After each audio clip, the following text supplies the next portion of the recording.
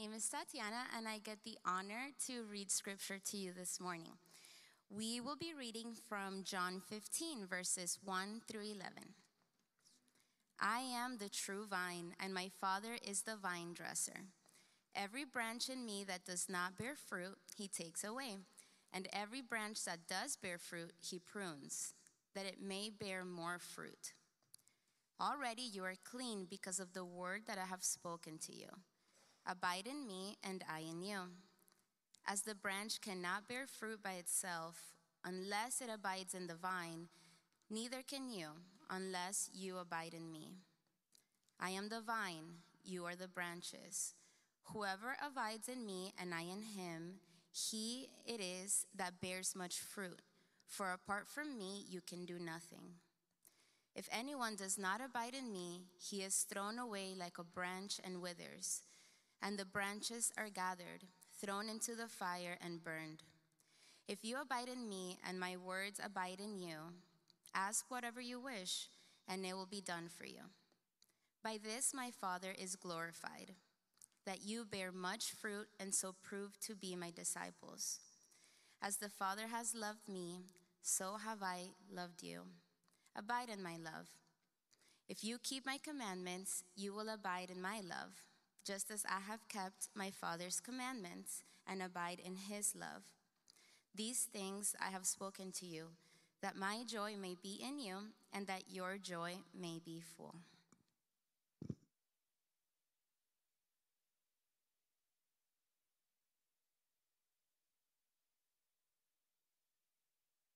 We have had already. Is my packed up? My name is Sullivan, and I am an assistant pastor here.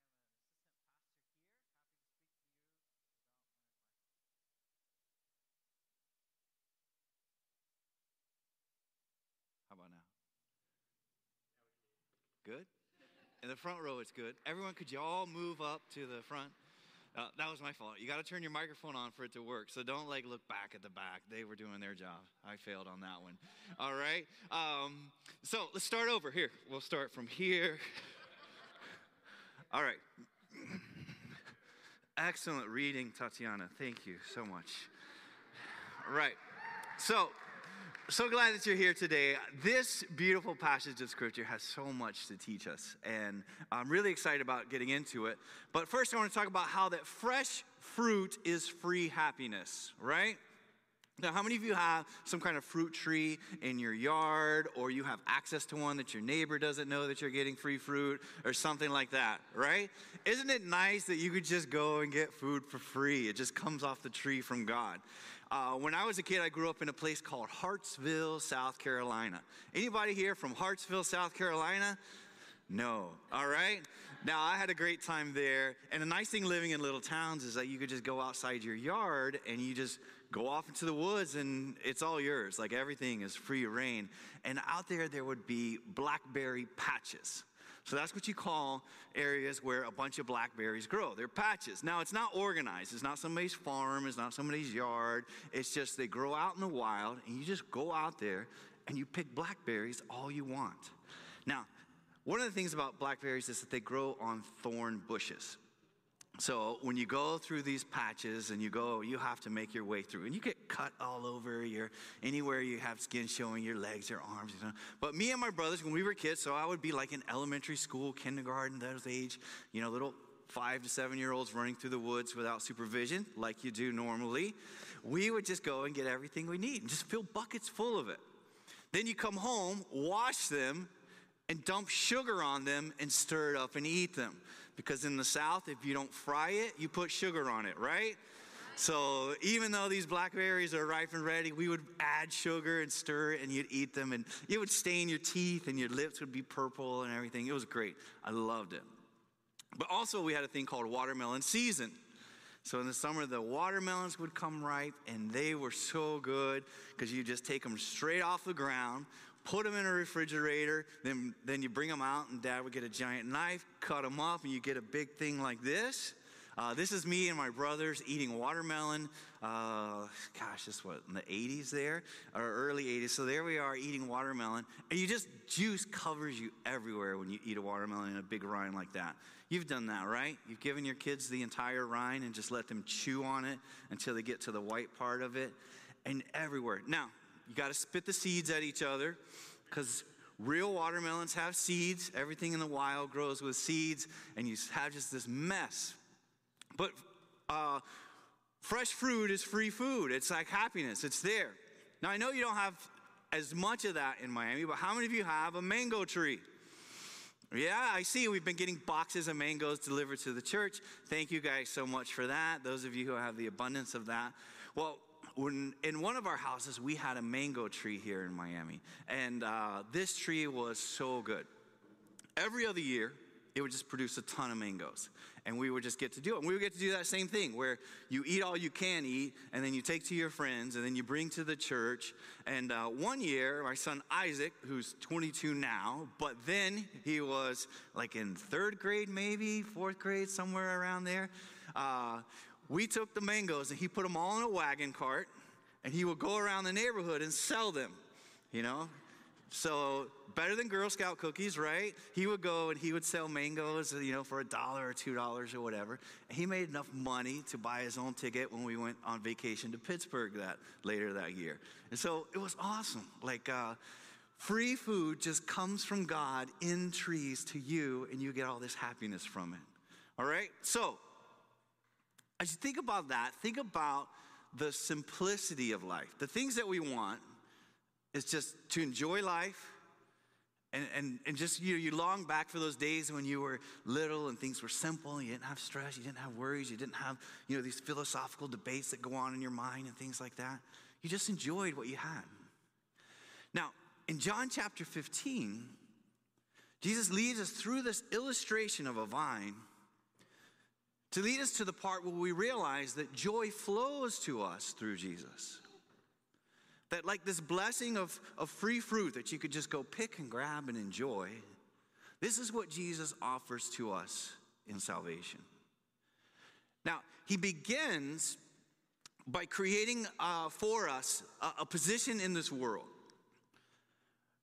At some point in our life, we always come into this existential question of who are we and what is all of this about and why are we here and is there a God and what is that about? And we have to come up with some type of framework that puts all of reality for us.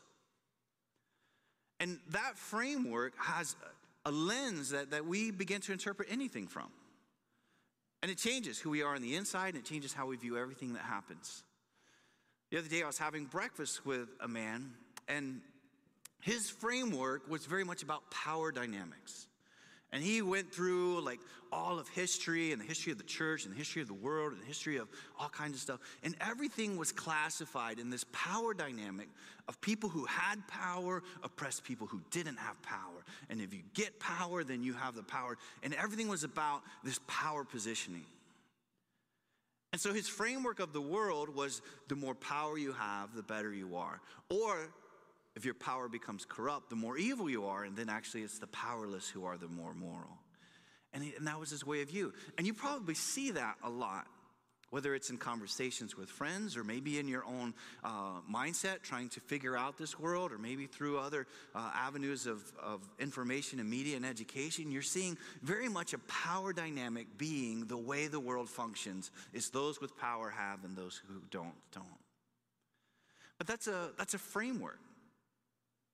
Now, another one would be an identity-based framework, where you really see the entire world through the lens of who am I? And everything that happens in whatever perspective is really about, well, who am I? And how does that impact me? And what's right to me and what's fair to me? And in this person-centric view of the world, what you can do is you can then select from all philosophies and religions what you approve and accept as true for you. And then you kind of build your own religion. And then you say, this is my God. And then we all have personal gods. Well, my God this, and and it's all individualized.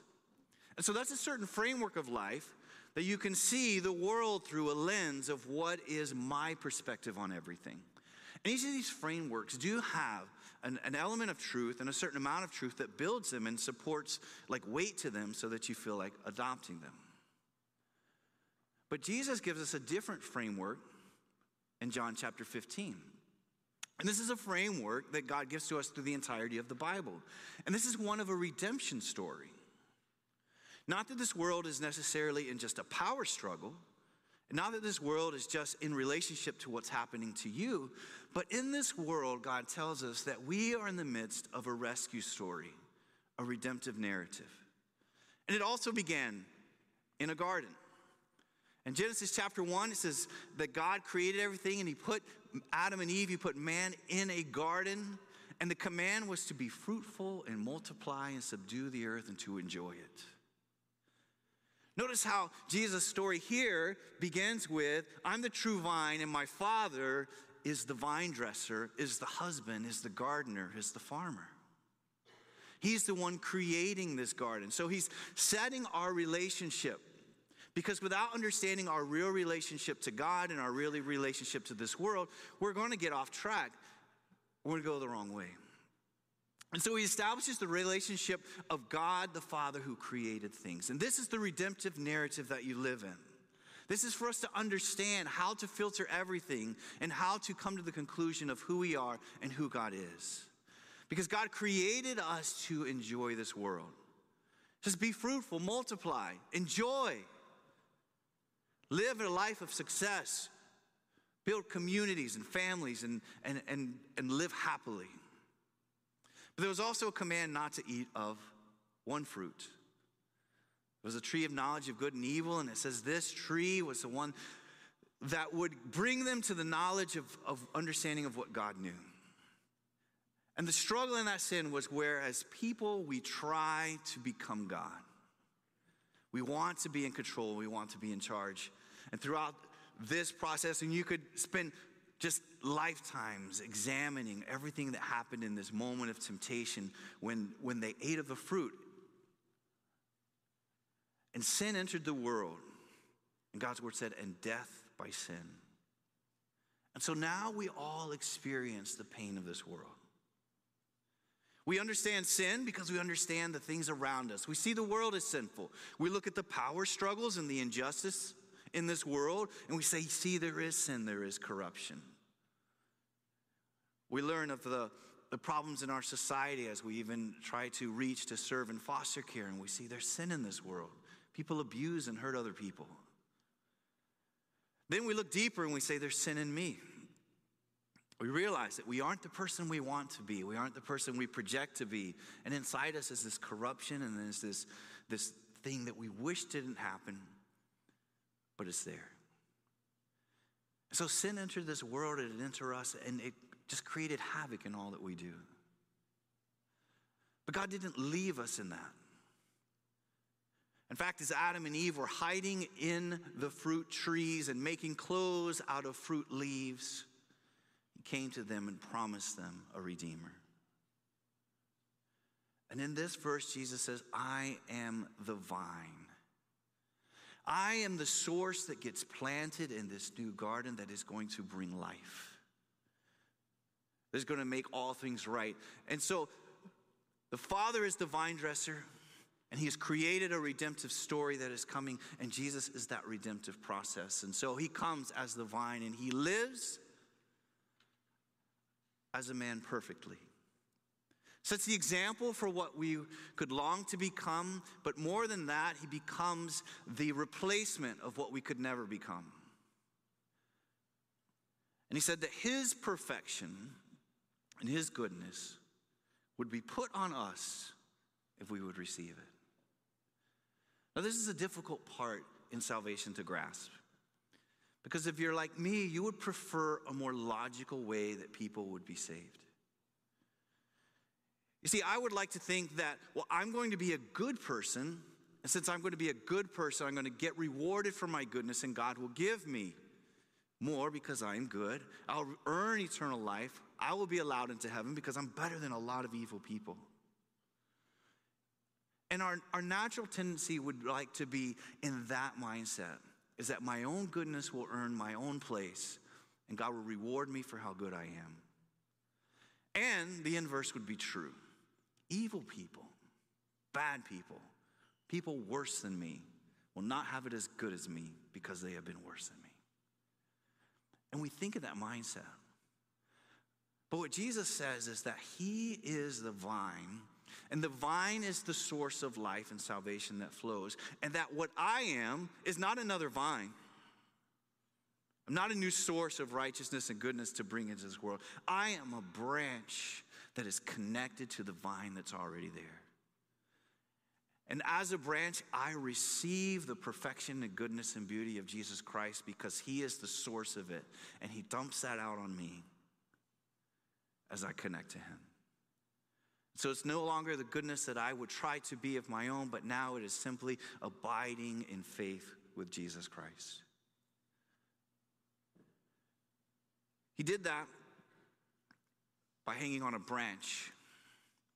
A tree, a branch was cut in the form of a cross.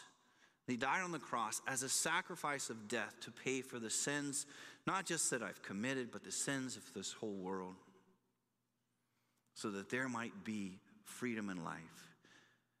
In the words we sang, and in the verse that we began, you saw this theme taught to us. My sin, though it was as crimson, would be washed as white as snow. So now I have forgiveness, and I have hope, and I have peace. Not because I've earned it, and not because I am great, but because I have become connected to the true vine. And my life flows from that. This perspective of a redemption story now allows me to have peace in my life because I understand my relationship to God and my relationship to this world. And that story, that peace, if you could understand and grasp that as well, will keep you out of, you see, because a power narrative will always make you angry because there's always injustice, and someone who has power who shouldn't, and someone who uses it wrong, and someone who should have got this but never got it. You'll see the injustice forever. And you'll just be angry because it feels like an unjust world, and you will not have peace. Because now the struggle to gain power so that you could use the power to do what you wanted to do. The identity will just bring you anxiety. If you see the world as just a prism through which you select what you see as right and wrong according to you, the anxiety will overwhelm you because you are not a God.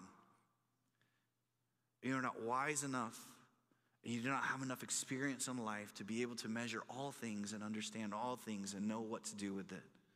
And you won't have the strength to withhold the doubt that will come. And if it's all dependent on you, you'll be crushed with anxiety when the time comes. But if you hold to this relationship, this narrative that God has given to us in his word of a redemption story, that he's a good father who created all things good, and that sin has entered the world and is creating havoc and destruction, but he's not left it alone. He has sent a redeemer, Jesus Christ. And that redeemer loves you and has bought you and has called you to be in relationship with him. And now you are a branch fixed to him, and you are producing a fruit and a life that is now changing the world. That redemptive narrative story now gives you a focus to see and filter everything so that you could live at peace. Because peace comes when we understand our relationship with God. Now, this peace comes through something that Jesus says 10 times in this short passage. You see the word that just kept getting repeated? Abide. 10 times he said abide. What does it mean to abide? To abide in this instance, to abide means to remain, to stay connected. And I was trying to figure out ways that we could understand what abiding means, because we know he's telling us 10 times, abide with me, abide with me, abide with me. Abide. So it's really important to Jesus. Now, I bought these flowers on Thursday. Not so good, are they? Didn't take long for these. Now, some of you might be able to make something awesome with it. You're like, oh, I'll hang that upside down and I'll press it, and great. But they're dead. They're withering. They're falling apart. In just a matter of days. Because they don't abide. They're no longer connected to a source of life. In just no time at all, these these dry things are just withering away. So Jesus gives us in this verse the example of what it is not to abide. It says you're cut off, you're withered, and it says you're actually gathered and burned away. So we understand the idea of being cut off, and maybe you have felt that way, where you felt like you've drifted away from God and you're no longer connected to God, and you've maybe rebelled and run from him, or you just felt like it, and this is how you feel, dried and useless and dying. So that's the opposite of abide. But necessarily understanding what that feels like doesn't help us understand as much what it means to abide, to remain, to stay. There's a phrase in here that Jesus, he says, as the Father's loved me, so I love you. Abide in my love. If you keep my commandments, you abide in my love. Just as I kept my Father's commandments and abide in his love. Love is what establishes a constant connection. And so peace is what we get when we understand our relationship with God. But love is the thing that establishes our connection to God. Jesus says, because the Father loved us, he sent his Son to us. And he says, because the Father loves me, he says, I love you. And so love creates a constant connection. Now, God gave us this example through marriage. His intent in creating marriage was to be a picture, it says, of Jesus and the church. And so the intent of that was that, it says, a man will leave his father and mother and will cleave unto his wife, and they will become one flesh. They will abide. They will be connected. And that love is to remain until you die. Now, when you say the vows, we say what? For richer, for poor, sickness and in health, for better or worse, till death do us part. That's a picture of abiding. Of staying through the hard and through the good and through the difficult and through the pain. And in fact, as you look through, and we could do the thing where we say, anybody here been married 50 years? Anyone 60 years? Anyone 20? And those who've been married for a really long time, whatever that number is to you, they understand what it means to abide.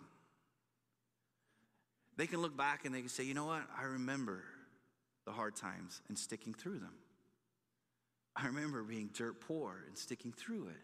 I remember fighting and sticking through it. And now there's this abiding where you remain, you stay. And you come to the point where you can't even separate your identities anymore. You really view your whole life as being that person's spouse, as that's part of who you are.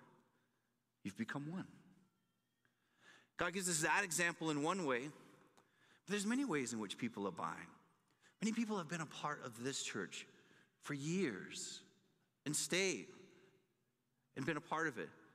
I think of, I hate to use names, but it gives us a great picture, even if it embarrasses people, but that's on them, not me. I think of an example of someone like Peggy who sits with people and abides with them in their time of trouble and their difficulty. And the impact that makes over time. And I see, even in this section here, people that Peggy has sat with, and they've abided, and they're here, and they lead worship. And then, just like Esteban and Tatiana invited everyone to their house, not everyone, young adults. He said he didn't qualify it, but yeah. But through the changes of their life, they abide. They continue to open their abode to people to come and abide with them and just be. And over years, you see this discipleship making process come to life. Just from abiding. Just from staying year after year. Just from opening up their hearts. Just from opening up their homes. Just from sitting down and making relationships and saying, I'll be here. Those are examples of what it means to abide. So what does it mean to abide in Christ? This long, continuous relationship. This just staying connected. And it can come in many different forms. You can look in different ways for you and for me. But to stay connected through this love we have. Now, another example of abiding, would be a kangaroo. Now, when a kangaroo has a baby, where does the baby go? The baby abides in the pouch. Isn't that so cute, right? Now, if a baby abides in the pouch, there you have the little, what's he called? Joey. I wish April Lovin's here, who's also very good at abiding, because this is my pun for the day. So when you abide in Christ, you receive joy. All right? That's the whole point of the kangaroo. That was the only part. That was for April, who's great at abiding, and we have a lot of great people here because of that. Because what is the last line in this passage? It says that you will have my joy, and your joy will be complete. Joy is one of the outcomes of abiding. If you abide in me and I in you, you'll have love. So peace is what we have because we understand our relationship with God. Love is the thing that connects us continuously through the ups and downs of life, through the struggles, through the doubts, through all these things. Because God has loved you, he has grabbed onto you, and your love for God, you continue your connection to him, and out of that flows joy. Think about what fruit is, right? Fruit is meant to simply be a pleasure, something to enjoy. God created these plants that they produce something that's sweet and juicy, and you get to eat it, and it's just for the sake of joy, to have it. And I think that's something that's easy for us to forget in our relationship with God. We very easily can draw the guidelines of a relationship with God and the duties of a relationship with God, but sometimes we set aside the idea of joy. That God intended for you to enjoy your life with him. Here's Jesus meeting with his disciples in this compressed time that he has before he is about to die on the cross for our sins. And you know what he says? He says, I'm telling you this so that you could enjoy me and enjoy life to the fullest. I think it's easy for us to kind of take that away and desire to be martyrs for Jesus, to feel we're more spiritual when we have less joy. I had someone once, I don't know if they were being funny or if they were correcting me, but they were asking this question, do you love Jesus? You're like, yeah. It's like, well, tell your face. Because if your face looks, lack of joy, grumpy, angry, but you're like, I love Jesus. I'm at peace with my relationship with him. I'm loved and connected. It's like, well, joy. Tell your face that you love Jesus and that you have peace and that you have salvation and you have eternal life, because joy is a fruit, is an outcome of this relationship we have with him. And so that fruit of peace, love, and joy come. And as you live through those things, it says it begins now to impact the world. Now, fruit also, not only is it created for pleasure, but fruit has seeds. And those seeds make more plants, more fruit, and then you see the multiplication of discipleship comes through the fruit that goes. In fact, in what the command God gave originally was be fruitful and multiply. Right? The sharing, the expanding, the openness, the welcomeness. And as he's talking to his disciples in this moment about the vine, he's preparing them to multiply over the entire earth. He is about to leave them, and we talked about last week, give them the Holy Spirit to guide them as they make disciples in all the world, to multiply. And how does that happen?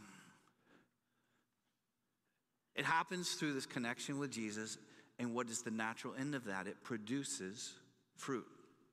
When you go to the grocery store, where do they keep all the fruit? The what section? Produce section, right? Everyone got that, right? They just didn't say it out loud. The produce section.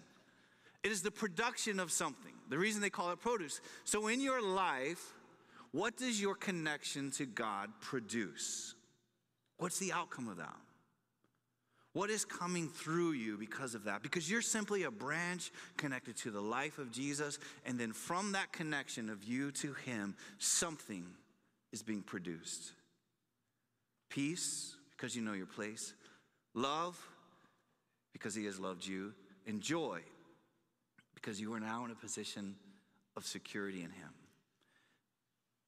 And Jesus tells his disciples, they'll know my disciples because they love one another. And he says, and you will do good works, and they will see your good works, and they will glorify your Father in heaven. So the reproduction of disciples across the world comes from the fruit of Christ in your life. In conclusion, I want to encourage you in this way. Abide in him. Now, abiding in the church is not the same as abiding in Christ. You can go to church and not feel connected to God. That's quite possible. But let me tell you, the purpose of our church is to help you abide in Christ. It's to create opportunities and structures and ways that we can help you to abide in Christ.